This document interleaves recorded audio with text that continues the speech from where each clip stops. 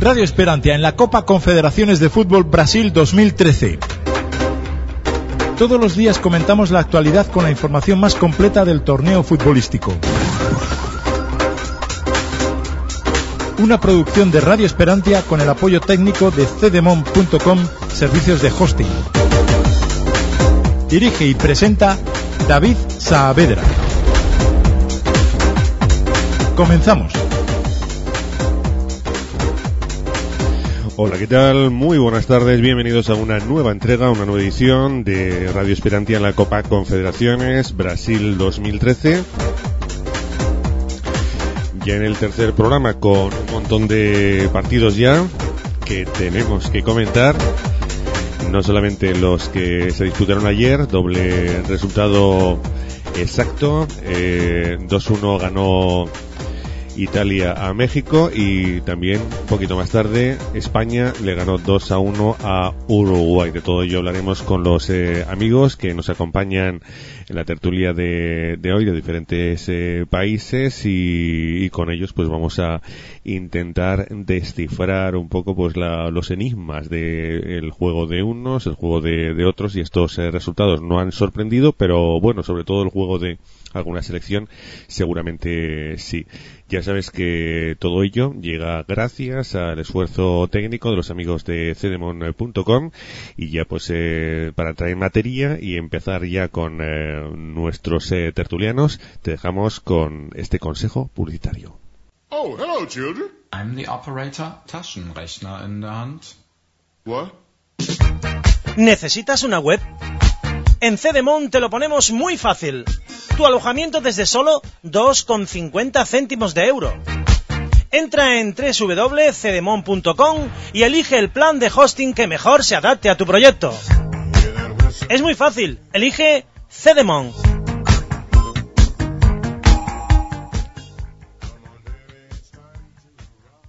Y tras el consejo de los amigos de CDMON, con el que habitualmente comenzamos la tertulia de Radio Esperantia en la Copa Confederaciones, vamos a pasar a presentar a los amigos contertulios que nos van a acompañar durante este tercer programa. Comenzamos por los nuevos, el amigo Guillermo Peña, que se encuentra en Málaga, pero él es uruguayo y además es uno de los pilares de la cadena Axarquía ahí en Málaga. Guillermo, te damos la bienvenida, es un verdadero placer contar contigo y esperemos que pues toda esta tertulia sea de tu agrado y podamos contar en alguna ocasión más contigo. ¿Qué tal, Guillermo?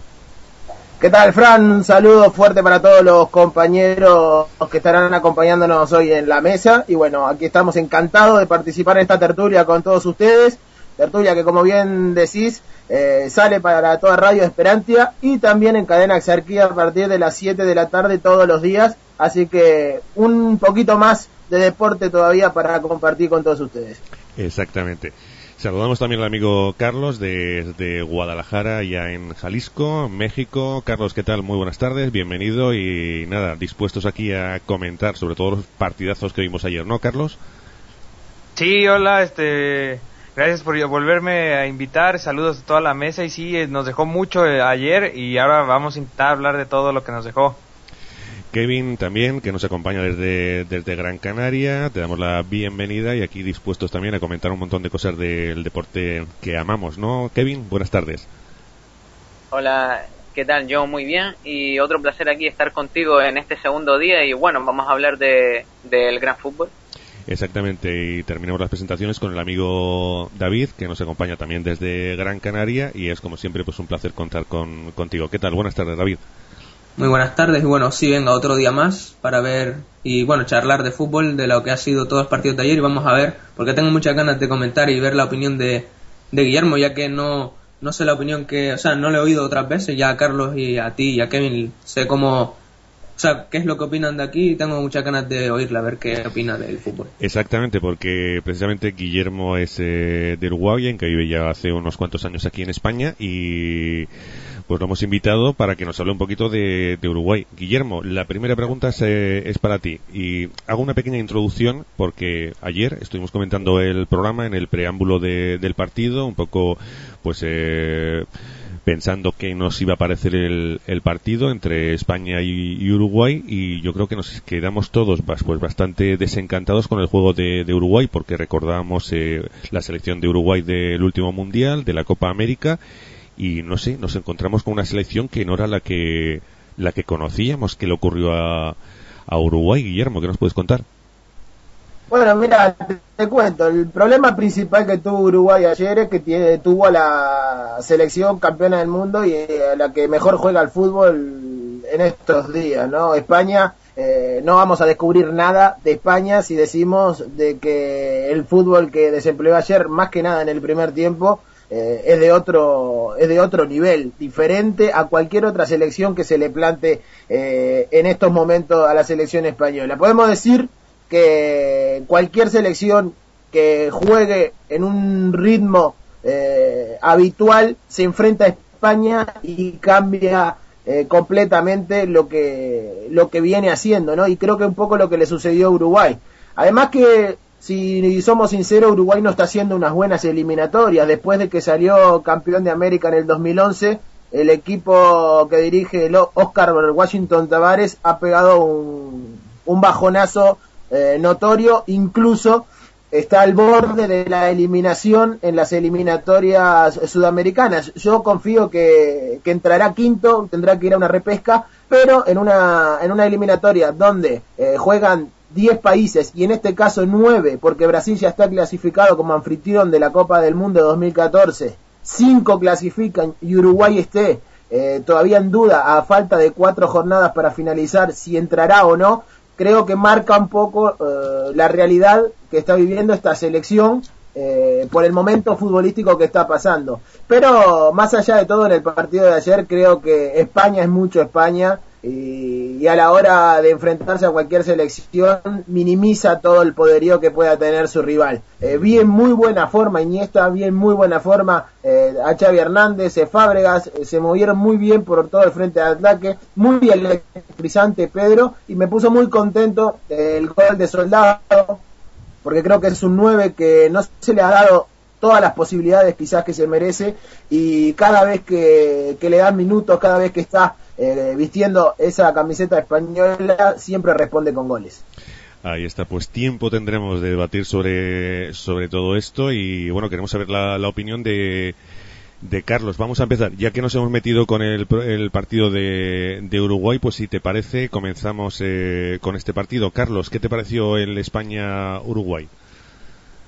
Pues el España-Uruguay, como ya dijo aquí el compañero Guillermo, pues la verdad el único problema que yo le vi a ese partido es que Uruguay le tocó enfrentar a la selección campeona de la Eurocopa, del Mundial actual, campeona, y la verdad el primer tiempo fue un dominio total de los españoles, desplegando un fútbol bello, del que les gusta a muchos, a otros no les gusta, pero el partido de ayer fue muy diferente.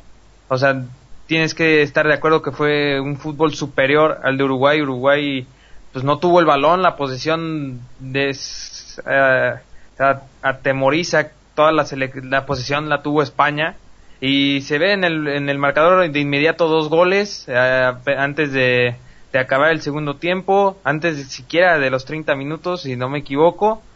Y pues el partido de Soldado, un 9, que es lo que estábamos preguntando ayer, si iba a salir con un 9, si no iba a salir con un 9, pues escogió a Soldado que siempre que ha jugado con la selección, siempre que ha jugado de titular, todos los partidos los ha ganado España. Es un dato que me pareció muy interesante. Y pues ya hasta el segundo tiempo ya se enfrió un poco el partido, la verdad, hasta como el minuto 80 reaccionó la garra charrúa, y el gol de Luis Suárez, la verdad, para enmarcarlo, pero pues hasta ahí lo que hizo Uruguay. ¿Y a ti, Kevin, qué te pareció este partido, el debut de España en la Confederaciones 2013?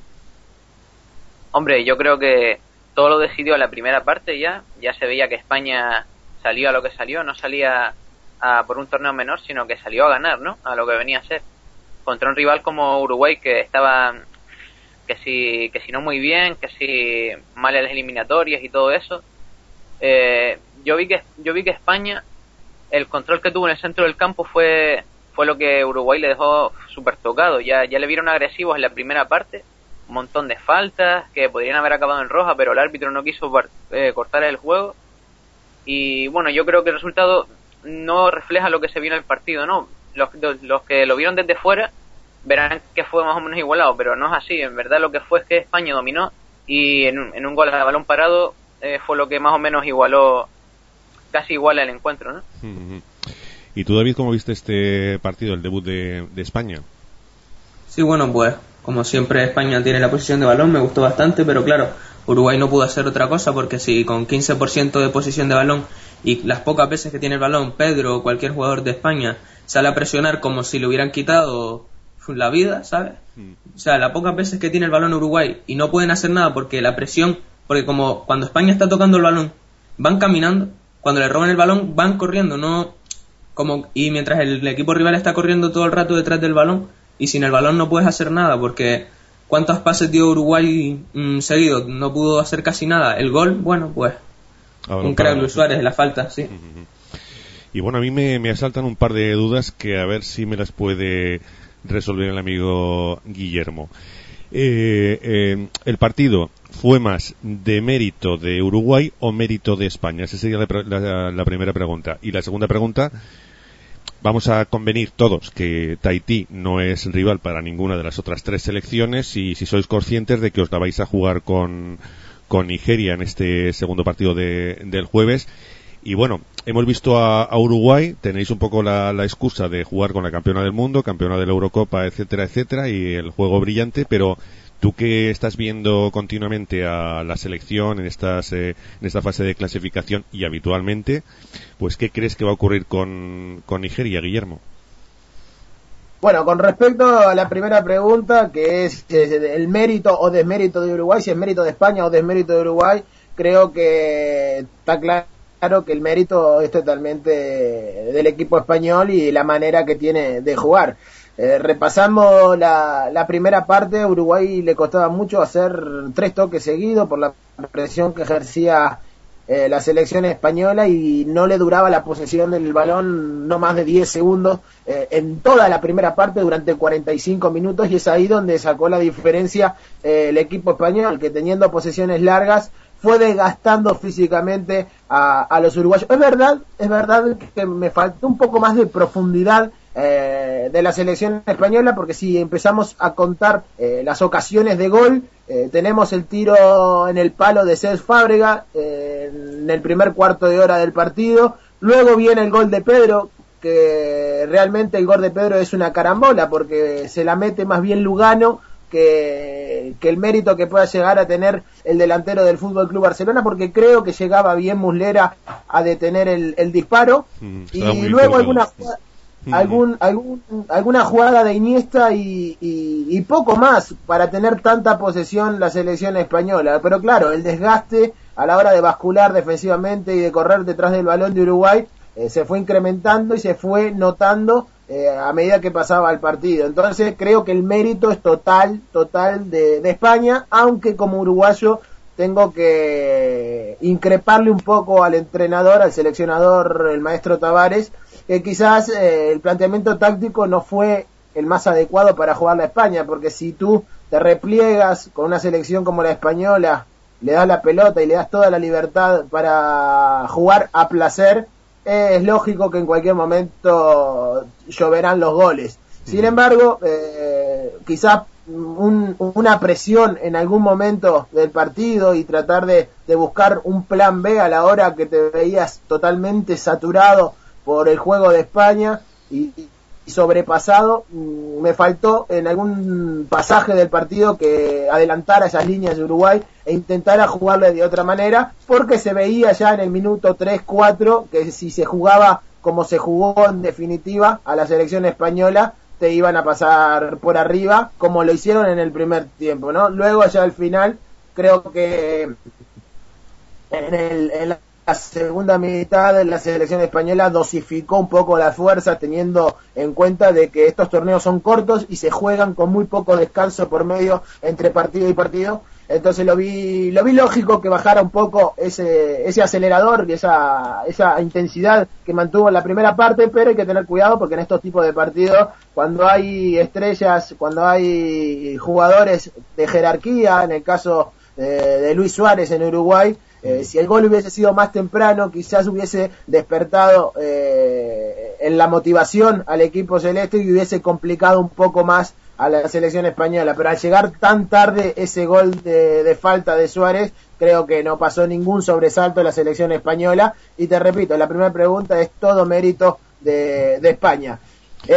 Con respecto a la segunda, Nigeria, no lo tengo muy visto al equipo nigeriano, pero confío plenamente en la selección uruguaya, porque si ponemos una plantilla y otra y comparamos jugador por jugador, creo que Uruguay tiene jugadores de más renombre y de más prestigio dentro de lo que es el fútbol europeo, que hoy en día es la élite del fútbol mundial, y creo que hay más plantel y hay más plantilla como para poder sobrepasar tanto a Nigeria como a Tahití. Exactamente. Pues ya hemos visto a 6 de las selecciones. Hoy nos queda por ver el último partido de esta primera jornada de la primera fase, que enfrentará a Nigeria precisamente con Tahití. En teoría, pues Nigeria no tiene que tener mucho problema con Tahití, a no ser que, bueno, de un sorpresón Tahití, que sería estratosférico, desde luego, ¿no? Prácticamente nadie lo coloca en las quinielas para pasar de fase, y mucho menos pues para ganarle a Nigeria, a Uruguay o a España. Entonces, de las 6 selecciones que hemos visto ya, Carlos, ¿cuál es la que más te ha gustado? ¿La que ves que apunta más maneras, o que por su juego pues tiene pinta de ser más solvente? Pues por el juego que han demostrado, al menos en esta confederaciones, y la verdad por lo que vienen mostrando, la verdad la selección española es la que me parece que es la clara favorita a ganar. Yo creo que la única selección, la verdad, que le podría plantar cara es posiblemente Brasil, el país anfitrión, que trae un buen fútbol, pero como yo ya le he comentado a mucha gente, no sé si lo comenté aquí, y yo creo que ustedes ya deben saber que este Brasil no es el mejor Brasil que hemos visto en los últimos años, y pues España, la verdad, sí es la mejor España que hemos visto en los últimos años. Para mí es increíble el fútbol que despliegan, el control y el dominio del balón que pueden manejar desde la defensa hasta la ofensiva, y toda la profundidad que tienen en la banca. La verdad, España es una selección que, si para mí sigue jugando de esta manera la Confederaciones y el Mundial, yo creo que hasta repite Mundial. Pues veremos a ver qué es lo que ocurre. A mí me gustó bastante Italia, aunque bueno, con ciertas ráfagas. Brasil no me dio miedo, lo comenté en el primer partido. Y bueno, México me sorprendió, porque después de encajar un gol así un poco extraño, pues extraño digo, a balón parado, fue un gol precioso, pero bueno, un gol que no llega de jugada, pues que se lo encontraron allí y reaccionaron bien, aunque luego llegó el segundo de Balotelli, pero México lo vi bien. Y Japón, pues también le ocurrió lo mismo, en el minuto 2 ya te meten un gol y ya pues empiezas un poco a jugar contracorriente, pero no me pareció un mal equipo. Kevin, a ti, de todas las selecciones que hemos visto, faltan las 2 de hoy, ¿qué es lo que te ha parecido? ¿Qué juicio podrías hacer de lo que se ha visto hasta ahora? Pues la verdad, para mí España es la que mejor juego ha dado, la que más ha tenido las ideas claras, porque ayer Italia, no es que lo hiciera mal, pero tenía el juego repartido con México. Por lo que yo veía, las dos selecciones atacaban y ninguna tenía el control, ¿no? Más o menos, sí, Italia llevaba el mando del partido, ¿no? Que atacaba con más peligro y tal, pero de las que he visto de momento, España ha tenido un papel más difícil, que era jugar contra Uruguay, y era el que más ha demostrado. Yo creo que el favorito es España, y que a menos de que los equipos demuestren que tienen que tener el papel importante en el partido siempre, no creo que ninguno gane, excepto España. ¿Y tú, David, qué valoración haces de estos primeros 3 encuentros que hemos visto, y a qué selecciones las ves más operativas para alcanzar la siguiente fase? Sí, bueno, más o menos lo que opinan cada uno de nosotros, que Brasil o Italia o México o Japón, bueno, entre sí pueden jugar bastante bien, porque no hay un equipo que tenga el balón claramente, pero como contra España no va a ser así. Cuando jueguen contra España será otro partido diferente. Brasil se puede comer a cada uno de su grupo, pero luego cuando juegue contra España será todo diferente, y eso es lo que opino. Sí. A mí me gustaría entrar en un tema que bueno, que lo hemos tratado de fondo, venimos haciendo estas tertulias desde el 2006, y es la diferencia entre Europa y América, el juego de Europa y América. Y ya lo apuntaba un poquito Guillermo, que últimamente da la impresión de que Europa está un pelín por encima. Y claro, en un mundial, pues si te toca en la fase de grupos, pues un par de selecciones, no vamos a decir de los cocos de Europa, pero selecciones así de medio nivel, pues que con el nivel que estamos viendo en América, pues que lo tienen complicado para pasar. ¿Es tanta la diferencia que veis, Guillermo, entre el juego que se practica en Europa y el juego que ahora mismo se hace en América? Mira, a nivel de liga sí. A nivel de liga hoy podemos decir que en Sudamérica la mejor liga que hay, pues, por el tema económico más que nada, ¿no? Es la brasilera, ¿no? Brasil, con el tema del Mundial, de la Copa Confederaciones y de las Olimpiadas que se van a disputar ahí todo seguido, ha tenido una inyección económica muy fuerte en lo que es el deporte y más que nada el deporte rey que tiene el fútbol, el deporte brasileño, que es el fútbol. Entonces ha llevado jugadores de prestigio y jugadores que estaban militando en Europa.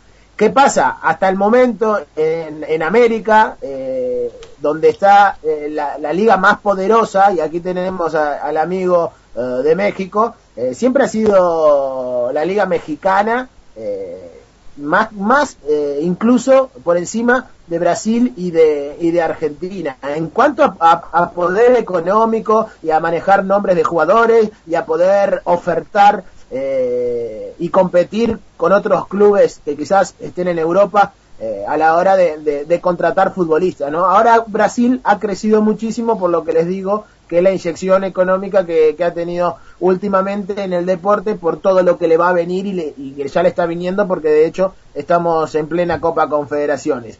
Por eso te digo, en cuanto a ligas, creo que sí, las más poderosas están en Europa: España, Italia, Inglaterra, Francia. Ahora con esto de los jeques se han puesto muy poderosos equipos que habían perdido mucha potencia, caso de Mónaco, caso de Paris Saint-Germain.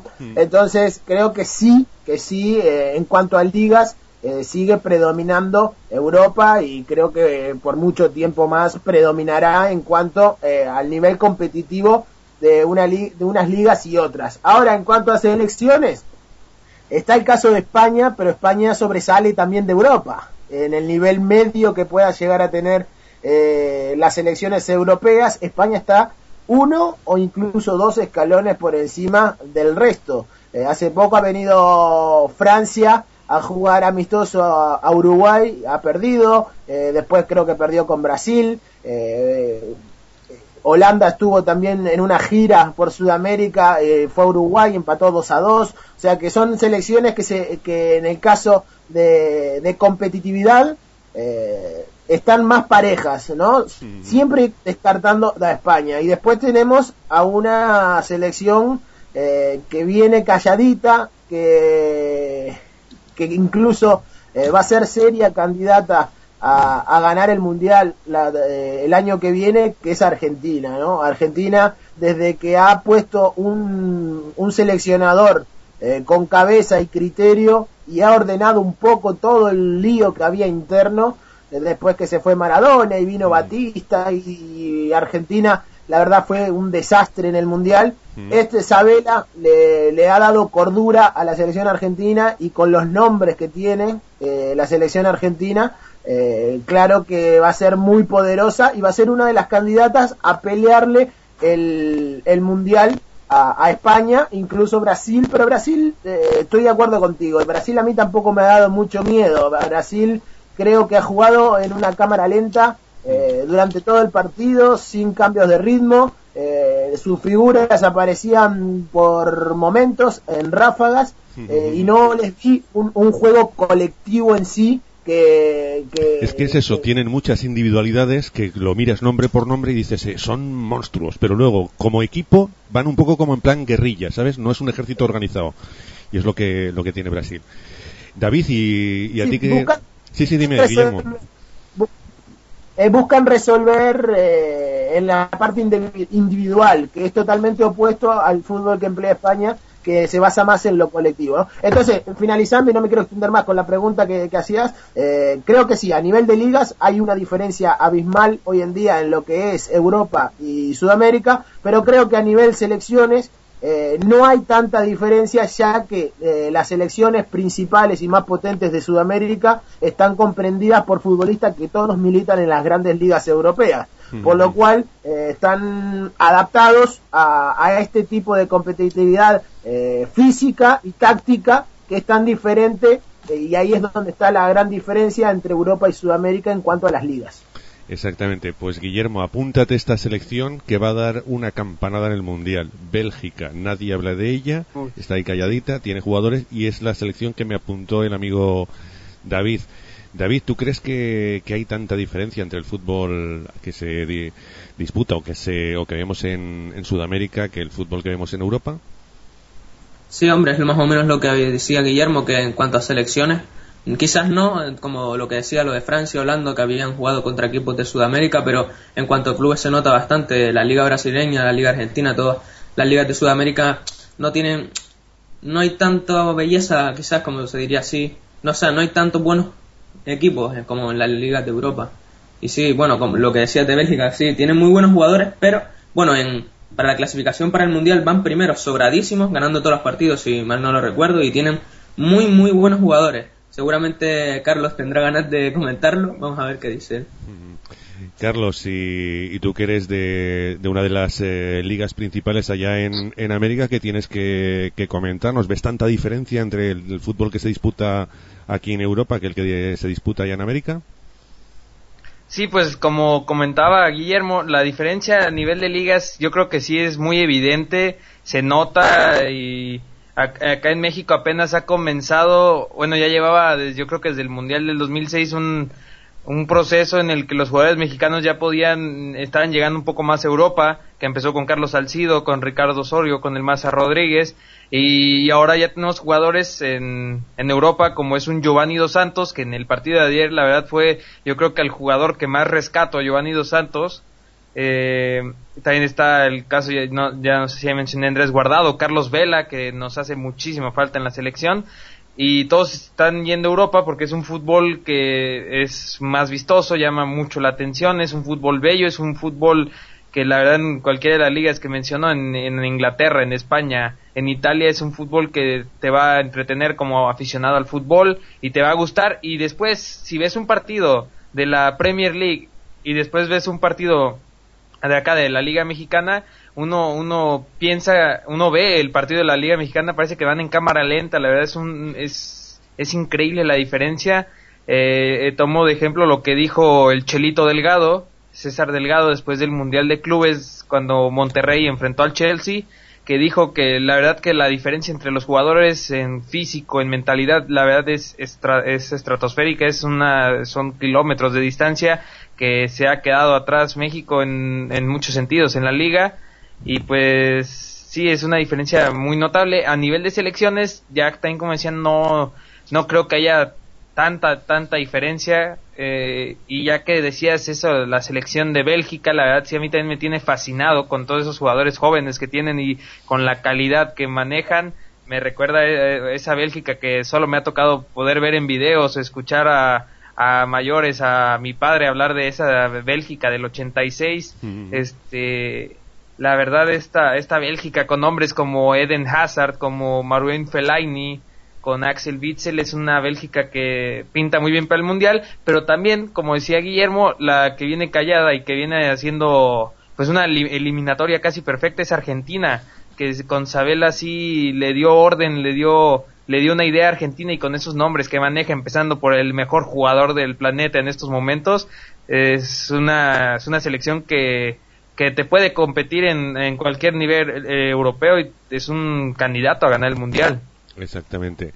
Y por último, tú, Kevin, ¿qué opinas? Porque hablamos del fútbol europeo, fútbol americano, pero también en las ligas europeas hay una diferencia. Estamos acostumbrados a ver partidos de la Liga Española, pero no tiene nada que ver con la Premier. En la Premier no pierden ni un segundo, o sea, hay una falta, rápidamente cogen el balón, la sacan y el árbitro no tendría que descontar prácticamente nada. Y aquí en España, pues si se juega por cada tiempo 20 minutos, ya puedes lanzar las campanas al vuelo. Están por el suelo, pérdidas de tiempo, discusiones, y bueno, el juego real pues es bastante limitado. ¿Tú cómo ves la diferencia entre el fútbol americano y el fútbol que se disputa aquí en Europa? Pues la verdad es que la diferencia es mucha, porque al fin y al cabo los mejores clubes del mundo están aquí, aunque el ranking diga lo diferente, porque a lo mejor miras el ranking y ves al Chelsea primero y al Corinthians segundo, ¿no? Cuando metes al Corinthians en Europa y no creo que haga demasiado. Yo creo que también es el físico, como creo que bien decía Guillermo, también que en América yo vi que no lo toman tanto en cuenta, y aquí como si estás un gordo o eso te mandan para Brasil, como hicieron con Ronaldo, ¿no? Y al fin y al cabo yo creo que la mentalidad también tiene mucho que ver, ya que si eres muy técnico, pues eso es que tienes muy buenas tácticas, como Xavi o esta gente, que te la pueden liar con solo pensar, ¿no? Que sean donde darte el pase y todo eso. Y en América yo creo que son buenos jugadores, sí, la verdad es que son buenos jugadores, pero yo creo que sacan todo su potencial cuando llegan a Europa, ¿no? Cuando de verdad van a las competiciones como la Champions y ligas europeas, ¿no? Más o menos ahora, como el fichaje de Neymar, yo creo que fue uno que se fue de listo más que nada, porque en su liga se los regateaba como quería, ¿no? Pues tal, pues ahora veremos en Europa, ¿no? Sí. Y vamos a ver. Sí, Guillermo. Sí, más que nada, un poco confirmando lo que dice Kevin, también hay que tener en cuenta de que la gran diferencia que hay entre las ligas sudamericanas y europeas es el económico, ¿no? Entonces, cualquier jugador aquí en Sudamérica que apunte maneras, que tenga talento y que no esté respaldado por 10 patrocinadores detrás, como Neymar, que lo puedan retener algún añito más en el fútbol local, enseguida llegan equipos europeos y se los llevan a jugar al fútbol a Europa. Entonces es difícil también mantener plantillas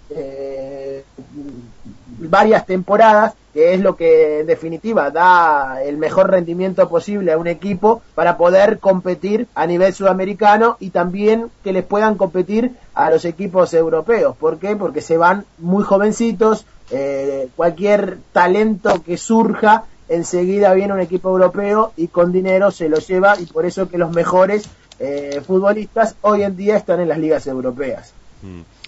Pues vamos ya con el segundo partido. Tendremos tiempo de seguir debatiendo. Tengo aquí 4 o 5 preguntas y bueno, pues muy interesantes para entrar en debates. Por ejemplo, si Neymar podrá con las defensas en Europa, etcétera, etcétera.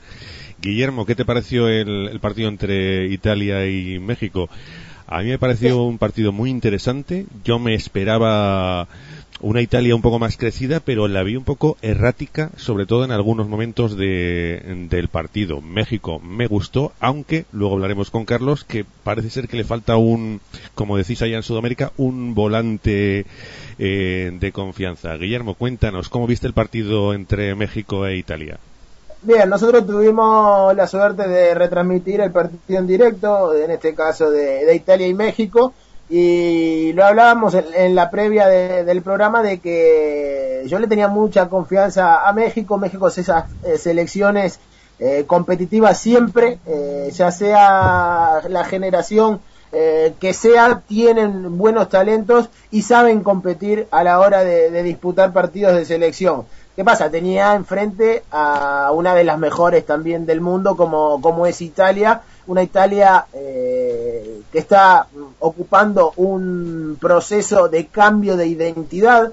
No vi a una Italia que se replegara para salir a la contra, incluso creo que intentó ser protagonista en los momentos que pudo, con un Pirlo exuberante en su tercera juventud, demostrando la calidad que tiene este futbolista, pero yo sabía que no iba a ser fácil para Italia ganarle a México. Incluso tenía alguna esperanza que México le pudiese quitar puntos a Italia en esta primera jornada. Estuvo cerca, verdad que los talentos que tiene la selección italiana hicieron esa diferencia, ¿no? Porque el golazo de Pirlo y luego la embestida de Balotelli le sirvieron para poder llevarse el partido. Pero creo que México intentó jugarle de tú a tú, que es algo que me hubiese gustado ver de Uruguay frente a España, intentar por lo menos jugar de igual a igual, sin ningún tipo de complejo. México no tuvo complejo para jugarlo a Italia,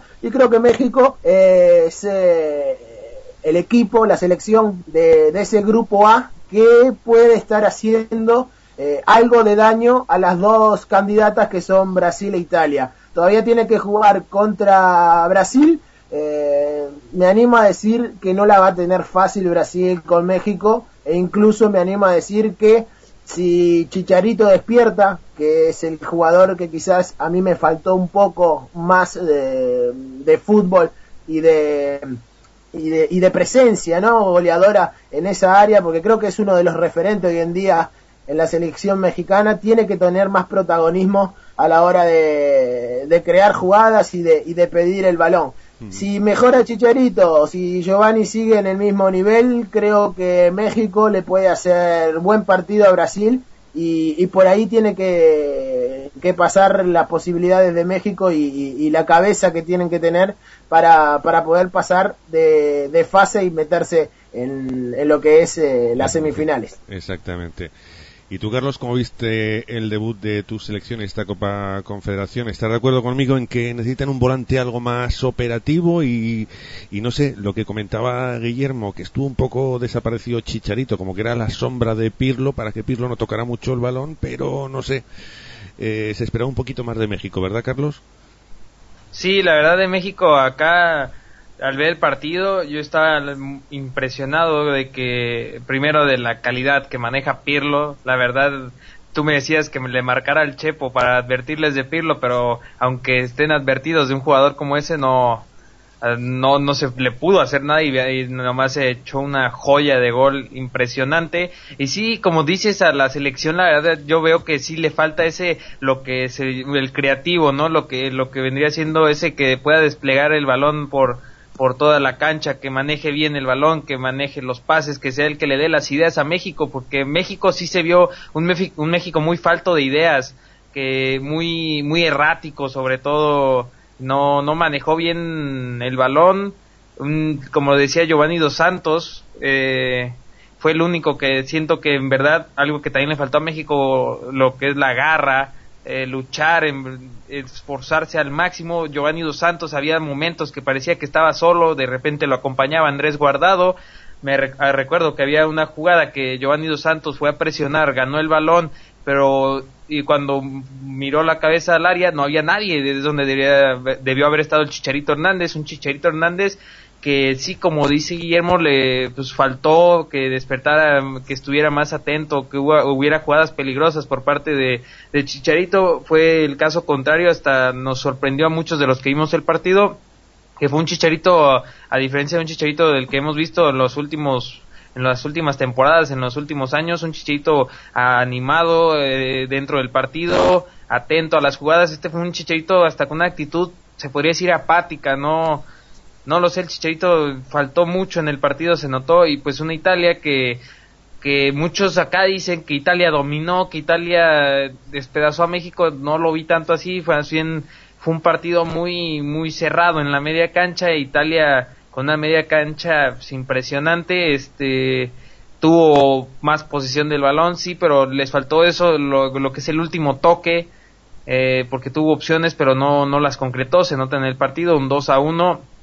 Y pues como dicen muchos periódicos, Pirlo fue el que le dio las ideas a la selección, una forma de ver el fútbol tranquila, calmada, con claridad, y Balotelli fue el que al final, con una forma de ver el fútbol más salvaje, fue el que les dio la victoria de pase de Pirlo. Y pues nada que hacer para el portero José Jesús Corona en los dos goles, la verdad, nada que hacer. Tal vez en el segundo un poco más, pero la verdad sí, a México le faltaron ese día, sí le falta ese jugador que tú dices, pero pues dice, tal vez no convocaron a alguien, no, es que en este momento esto es lo que hay.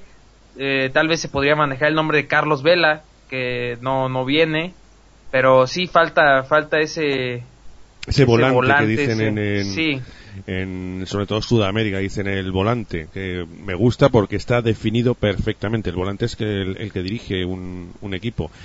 ¿Y tú, Kevin, cómo viste el partido? ¿Estás de acuerdo con que había como una laguna ahí en el centro del campo de México, que por momentos pues se la apropió Italia, y que estaban un poco aisladas las líneas? Defensa por un lado, el centro del campo pues que no era muy operativo, y delante pues intentando hacer lo que podían pues el Chicharito y Giovanni, que claro, al estar aislados pues estaban ahí haciendo un poco lo que podían, de guerrilleros sueltos. Kevin, ¿cómo viste este partido? Pues sí, exactamente. Yo veía centro del campo destruido, sin idea.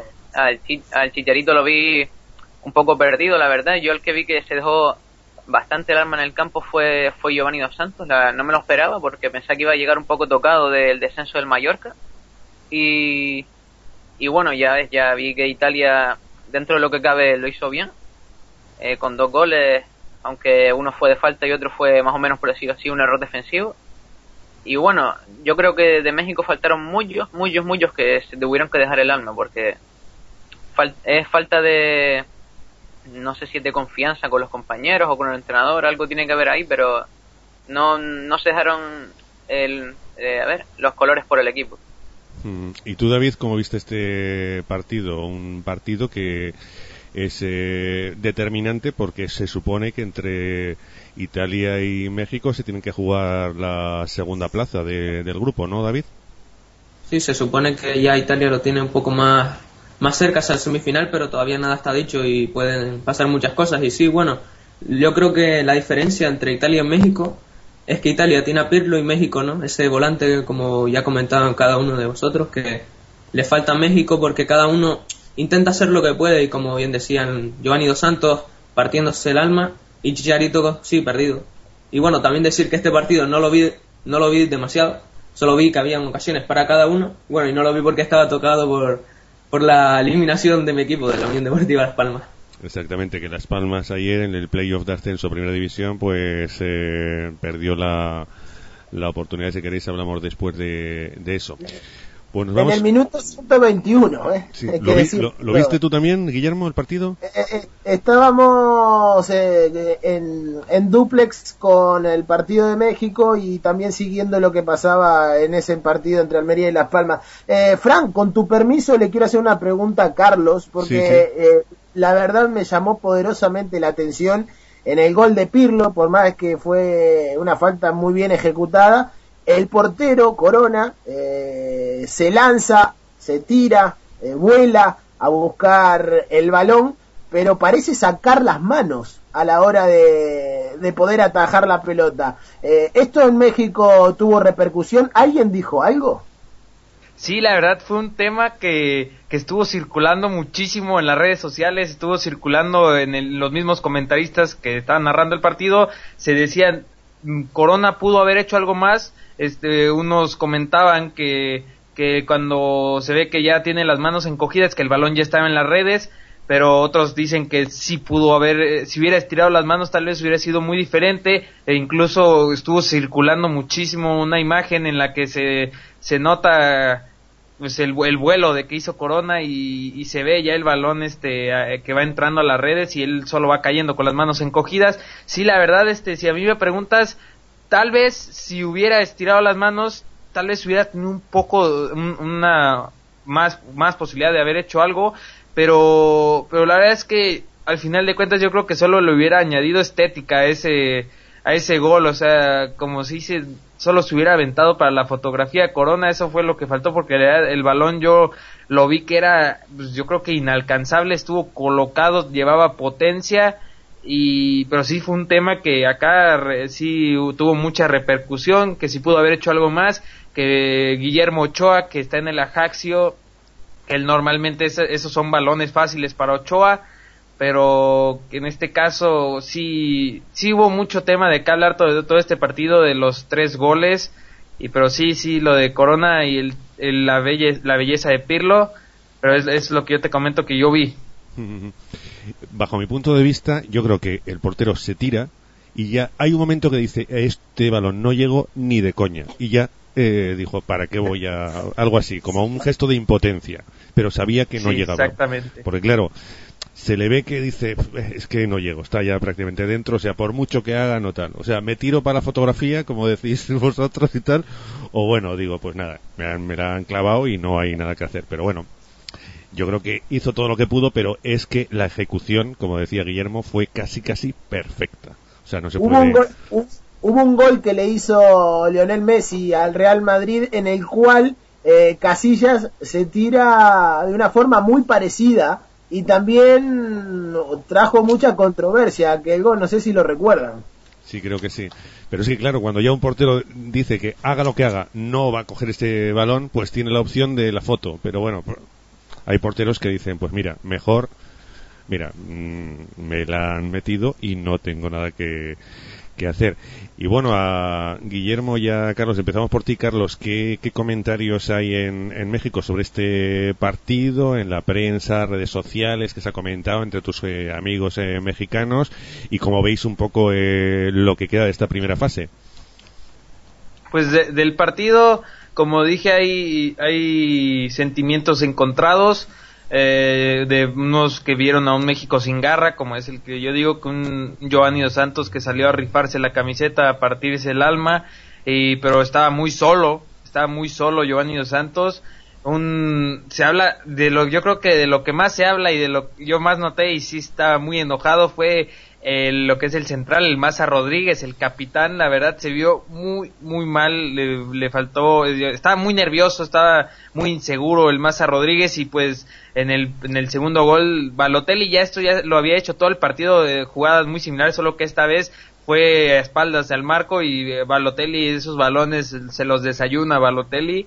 Y si le das esa facilidad a Mario Balotelli, pues claro que te va a meter gol. Y el Maza Rodríguez falló muchísimo por la banda de la derecha. El Jerry Flores y Aquino en el primer tiempo, la verdad, le abrieron pasillo a Giaccherini y a De Sciglio.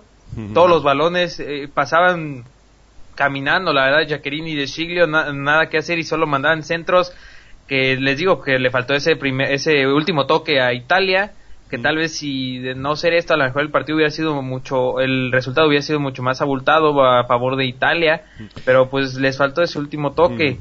¿Y qué te iba a decir? Y con respecto a lo que queda de clasificación, ¿estáis animados o un poco pues derrotistas? ¿Cómo veis el pase a semifinales después de esta derrota? Es lo que te digo, hay sentimientos encontrados, porque muchos ya comentaban que lo peor es que seguía Brasil, que muchos, claro, la verdad acá muchos le temen a Brasil, más por ser pues el Brasil histórico. Cuando se habla de Brasil en el fútbol se habla de otro nivel. Acá en México se habla de que es el país anfitrión, y pues ya pinta muy difícil para muchos. Ya si México sigue jugando como mostró este partido, como lo vino mostrando en las eliminatorias, ya parece muy difícil. Ya se habla de otro entrenador, se habla de que el Chepo de la Torre ya no está rindiendo lo que nosotros esperábamos. Exactamente.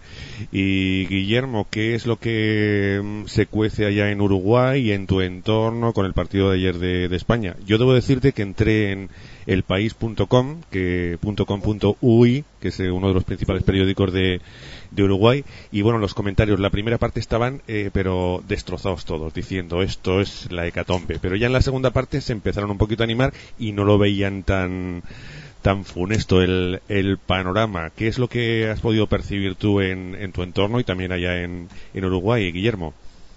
Es como todo, el uruguayo ya por idiosincrasia, por ser como es, no le gusta perder ni a la bolita. Y obviamente sabiendo la diferencia futbolística que hay entre una selección y otra, porque eso no lo puede dudar nadie, de que hoy España está por encima de todas las selecciones, siempre le queda al uruguayo que la manera, la identidad de la celeste es que ha logrado siempre cosas que nadie se las explica, ¿no? Y tenemos que remontarnos a la historia y hablar del Maracaná en el 50, donde Brasil ya era campeona del mundo antes de jugar, y llegaron los uruguayos, que son 3 millones, sí, y que muchos por ahí, por diferentes partes del mundo, no saben dónde queda Uruguay, y le ganó a Brasil. y enmudeció a 250.000 espectadores que había en aquel momento el viejo Maracaná. Hoy ha cambiado mucho. Después es el máximo campeón de América con 15 títulos continentales por encima de Brasil y Argentina, y eso como más lo explicas tú. Si Brasil tiene 250 millones, quintuplica en cantidad de habitantes a Uruguay, tanto Argentina como Brasil. Uruguay no ha perdido una Copa América en Uruguay nunca. Todas las veces que se ha jugado en Argentina, Uruguay las ha ganado, ya lleva 3 ganadas en Argentina, y con la magia de que le ha ganado a la selección de Messi y de Maradona en el 87 y en el 2011. Entonces, todas esas cosas que nadie las se puede explicar, porque un país tan pequeño y que no es poderoso económicamente, ¿cómo puede tener tantos logros a nivel de selección como lo ha tenido Uruguay desde que empezó la historia del fútbol? Allá por el año 24 ya estaba ganando la primera Olimpiada. Entonces, siempre tiene el uruguayo la esperanza de volver a hacer hazañas, de volver a dar batacazos, y esta era una buena oportunidad, enfrentarse al campeón del mundo, al que todo el mundo sabe que va a jugar y que tiene el 99% de las posibilidades de que va a perder, y allí estaban los uruguayos para medirse con los españoles y tratar de volver a hacer historia. Obviamente que la realidad se vio ayer de que la diferencia es abismal, pero siempre que vuelva a jugar Uruguay contra España, el uruguayo va a sentir esa necesidad de volver a soñar con otra hazaña y la ilusión de poder volver a ganar. Está todavía en esta Copa Confederaciones, porque la final puede darse el caso de que vuelva a ser España-Uruguay, porque se puede dar por los cruces de que puede hacer. Todo hay que jugarlo. Y después también el morbo que hay entre que el Mundial será en Brasil el año que viene, en el 2014, y la final se va a jugar en el Maracaná, y de poder repetir aquello que dejó marcado el fútbol, ¿no? Exactamente. Pues hemos pasado por las impresiones en México, en Uruguay, y vamos a ver las impresiones, aunque no forma parte de la Copa Confederaciones, pero a fin de cuentas es fútbol, y David y Kevin seguramente pues querrán hacernos un comentario sobre lo ocurrido ayer en Almería, con esa desilusión de la Unión Deportiva Las Palmas. Todos soñaban con que iba por lo menos a subir un escalón más para poder jugar la final del ascenso, en este caso contra el Girona, pero no pudo ser. David, ¿qué opinión tienes del partido de ayer? ¿Crees que se merecieron caer o bueno, por el juego pues fue un resultado justo? Bueno, Las Palmas estuvo tocando el balón bastante, juega un poco, o sea, no le llega ni a la suela a España, pero juega al balón, siempre está dominando el juego, pero al final no tienen esa llegada al final, le falta un poco de confianza ahí contra el portero tirar, o que estaban demasiado cerrados la Almería también quizás, y a la contra eran mortales con Charles y también Alex Vidal, que nos la liaron bastante, y al final si le dejas un poco de hueco nos meten el gol, y teníamos que ir ahí a meter un gol, lo conseguimos ahí en Crisantus, y luego a ver en la prórroga nos faltó un poco y quizás el árbitro nos perjudicó un poco, aunque no hay que tampoco achacarle eso al colegiado, porque el Almería si está ahí es por algo, no vamos a decir ahora que fue un robo ni nada por el estilo. Y Kevin, ¿tú estás desilusionado o más o menos te esperabas un poco lo que ocurrió? La verdad me esperaba que la Unión Deportiva le costara tirar a puerta, porque su problema estos últimos 3 meses ha sido el gol. Y no creo que si no lo solucionó en 3 meses lo solucionen en un partido.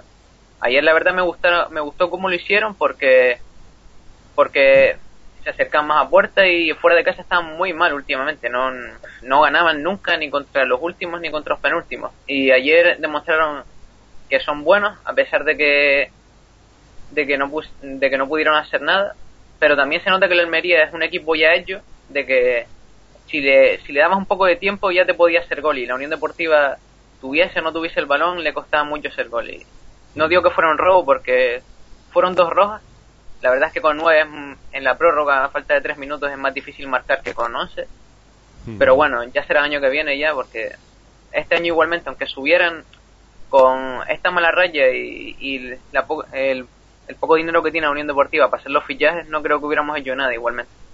Ahí está, pues vamos ya con el partido de hoy, Tahití-Nigeria a las 9 de la noche, las 8 en Canarias, y recuerda que todos los partidos de la Copa Confederaciones los retransmiten en la cadena Axarquía y en Vélez Málaga, y nada, de una forma estratosférica. Yo escuché, porque me dijo Guillermo un poquito antes de entrar, mira que nos habían sacado en 4 la narración, parte de la narración del partido, y me quedé alucinado cómo lo retransmiten. Es todo un espectáculo, así que si tienes ocasión te recomendamos las retransmisiones de los partidos de los amigos de la cadena Axarquía, que es ahora le preguntaremos exactamente la dirección, pero que tienes los enlaces también en Esperantia.com, que habitualmente no, siempre pues colocamos ahí los posts, los enlaces de todos los participantes, y en el blog pues aparece encima del nombre de Guillermo, pues tienes ahí el enlace de la cadena Axarquía.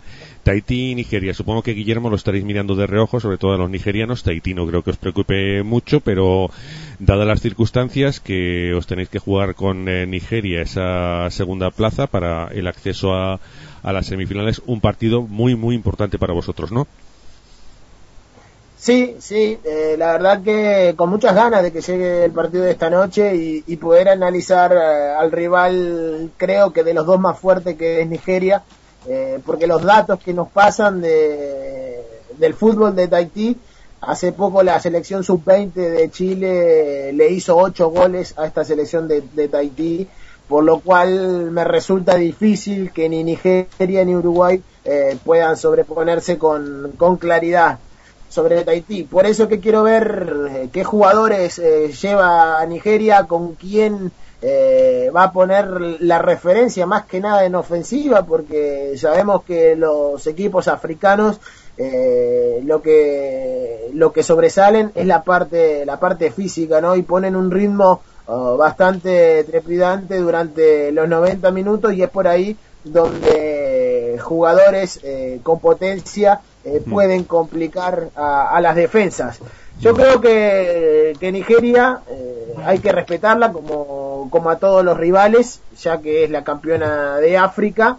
Hay que respetar a Tahití también, pero lo que te decía antes, yo interesado por ver el partido de esta noche, pero más que nada por lo que va a ser Nigeria, que como bien preguntaste hace algunos instantes, va a ser el equipo con el que Uruguay se va a jugar el pasaje a la siguiente fase, ¿no? Con respecto a la dirección de la radio, es www.cadenaxarquiafm.com, y con respecto a lo que mencionabas, que nos pusieron hoy, sí, tuvimos la suerte de que los compañeros de Deportes 4 pusieran la narración del gol de Luis Suárez en el partido de ayer. Fue toda una sorpresa para nosotros, incluso no he tenido la oportunidad todavía de verlo porque me pilló fuera de casa, y me empezaron a llover mensajes a preguntarme si era verdad, si éramos nosotros, a felicitarnos. Cerca de 50 mensajes habrán llegado a mi teléfono y yo no entendía nada, claro, porque no tenía idea de lo que estaba sucediendo, y ahí fue cuando recibí una llamada de un familiar y ahí ya me lo creí más de que esto era cierto. Así que nada, agradecido con Deportes 4 por destacarnos en esta ocasión, pero más que nada agradecido con todos los compañeros de Cadena Axarquía Deportes, porque esto así da gusto trabajar con este equipo y así es como salen los resultados, ¿no? Exactamente. Y recordamos la dirección www.cadenaaxarquiaconxfm.com, y de todas formas en el blog tienes encima del nombre de Guillermo, pinchas y ya te va directamente, o sea que no tienes ningún problema. Y lo que solemos hacer, Guillermo, en cada programa, pues hacer una pequeña porra. Ayer, por ejemplo, el amigo Renato, que es italiano, lógicamente pues anima a Italia, clavó el resultado, incluso los goleadores. Dijo gol de Pirlo y de Chicharito y de Balotelli. Lo clavó. Si hubiera apostado, se hubiera hecho de oro, fíjate. ¿Y no le han pedido los números del Euromillón? Pues no. Pero mañana pasado que vendrá, que ahora está trabajando, pues ya se lo pediremos, porque apunta maneras como vidente. Entonces, ¿un pronóstico para el partido de esta tarde, Guillermo? Bien, yo te voy a dar el pronóstico, pero te voy a ser sincero también, no tengo datos en profundidad de ninguna de las dos selecciones, sino que te voy a decir, más que por información, por presentimiento lo que pueda llegar a suceder. Creo que Nigeria le ganará con comodidad a Tahití, voy a poner 3-0. Carlos, tu pronóstico para el partido de hoy, un partido a priori interesante, pero bueno, dos selecciones prácticamente desconocidas por aquí y por allá por América. La campeona de África es la campeona de Oceanía. ¿Qué crees que va a ocurrir en el partido de hoy? Sí, la verdad de ambas selecciones no tengo mucha información, me quedó el gusanito que comentaba ayer, creo que fue Kevin, que solo tenía un profesional, la selección de Tahití, lo investigué y es un jugador que ha sido bien probado, es conocido en la liga francesa, pero pues hasta ahí Tahití. Y de Nigeria, la verdad, siendo honesto, tampoco conozco mucho, solo sé y porque que están John Obi Mikel y Victor Moses del Chelsea, que son del equipo que más sigo, pues sé que están en esa selección y sí, la verdad, hacer una porra está difícil, pero yo creo que sí lo debe ganar Nigeria con una Tahití. Por no decir el mismo marcador que aquí que Guillermo, yo creo que un 4-0 va a andar metiendo Nigeria a Tahití, o 4-1 tal vez. David, tu turno, pronóstico para el partido de hoy, Nigeria, Tahití, dos desconocidos por estos lares. Sí, bueno, pues vamos a decir que sí, bueno, a Tahití no le doy mucha cancha, así que vamos a decir 2-0 para no tampoco abultar demasiado el resultado, y los goles uno de Obi Mikel y el otro de Gambo. Y tu turno, Kevin, ¿qué te esperas como resultado para el partido de esta tarde? Bueno, yo voy a dar un resultado cortito porque no creo que Tahití se deje marcar muchos goles, ya que es la cenicienta de las confederaciones, y voy a dar un 1-0 con gol de Obi Mikel. Pues yo voy a tirarme a la piscina. 5-0. Os quiero dar dos datos. 5-0 y lo digo por lo siguiente. La selección sub-21 de Chile jugó contra Tahití, la selección mayor de Tahití. Les ganó 7-1. Entonces yo creo que con eso está todo dicho. Y un dato, por si lo quiere tener en cuenta el amigo Guillermo, la selección de Nigeria estuvo a punto de no jugar esta Copa Confederaciones porque se habían subido al avión, no habían pactado sus primas y se bajaron del avión. O sea, realmente la selección de Nigeria llegó ayer a Brasil porque tenían problemas con las primas y al final dijeron, venga, vamos a resolverlo y todo esto y tal. O sea que tienen problemas ahí con su federación. Pues nada, ponemos el punto final, que ya estamos fuera de tiempo, y lo que solemos hacer siempre a los que debutan aquí en estas tertulias, pues preguntarles un poco qué les ha parecido. Guillermo, ¿qué tal la experiencia? ¿Como para repetir? Pues la verdad que encantado, y aquí me tendrán para cuando les pueda ayudar con lo que sea. Encantado de haber estado en esta tertulia, en este programa con todos ustedes. Y esto es disfrutar del fútbol también, como digo siempre, no solamente se juega dentro de la cancha, sino que también se juega en los bares, se juega en las casas, se juega en las radios, en las televisiones, y por eso estoy encantado de haber jugado al fútbol hoy con ustedes. Pues muy agradecido por nuestra parte, Guillermo, y hasta la próxima, ¿de acuerdo? Un fuerte abrazo de gol. Y Carlos, por nuestra parte, pues también encantadísimos de haber contado contigo, y si te parece, pues te esperamos en un próximo programa. ¿De acuerdo, Carlos? Sí, aquí vamos a estar, en verdad, muchas gracias, y gracias a Guillermo también, como dice, que jugar al fútbol con ustedes sí es muy bello, y muchas gracias, aquí vamos a estar. Y Kevin, también encantadísimos de contar con tu presencia, y si te parece, pues te esperamos para un próximo programa. ¿De acuerdo, Kevin? De acuerdo, es un placer aquí estar hablando de lo que es el fútbol, el gran deporte que nos gusta a todos, y la verdad es que estoy súper encantado con debatir sobre esto. Y por último, el amigo David, también un verdadero placer tenerte con nosotros, y si te parece, pues te emplazamos para un próximo programa, ¿de acuerdo? Sí, mañana más y mejor, a ver el partido de Nigeria-Tahití, que tengo muchísimas ganas de ver si consigues el 5-0 ese, pero no sé, vamos a ver, tengo muchas ganas ya de mañana ya. Y por nuestra parte nada más, recuerda que este programa que se emite pues a partir de las 18 horas, una menos en Canarias, en radioesperantia.com, y a partir de las 7 en cadena Axarquía. Recuerda la dirección que nos ha repetido Guillermo, una dirección sencillita, cadenaaxarquiafm.com. De todas formas, en el blog y en Radio Esperantia, si tienes cualquier duda, pues nada, le das a el clic y la encuentras rápidamente. Y te decimos una cosa, son espectaculares sus retransmisiones, retransmiten todos los partidos y luego pues ya nos lo dices, pero no creo que te arrepientas. Así pues, un cordial saludo, volvemos mañana en la próxima tertulia y nada, un fuerte abrazo a todos desde radioesperantia.com. Radio Esperantia en la Copa Confederaciones de Fútbol Brasil 2013. Todos los días desde las 18 horas, una hora menos en Canarias, te ofreceremos toda la actualidad de la cita futbolística con la tertulia de los aficionados de los países contendientes. Una producción de Radio Esperantia con el apoyo técnico de cdemon.com, servicios de hosting.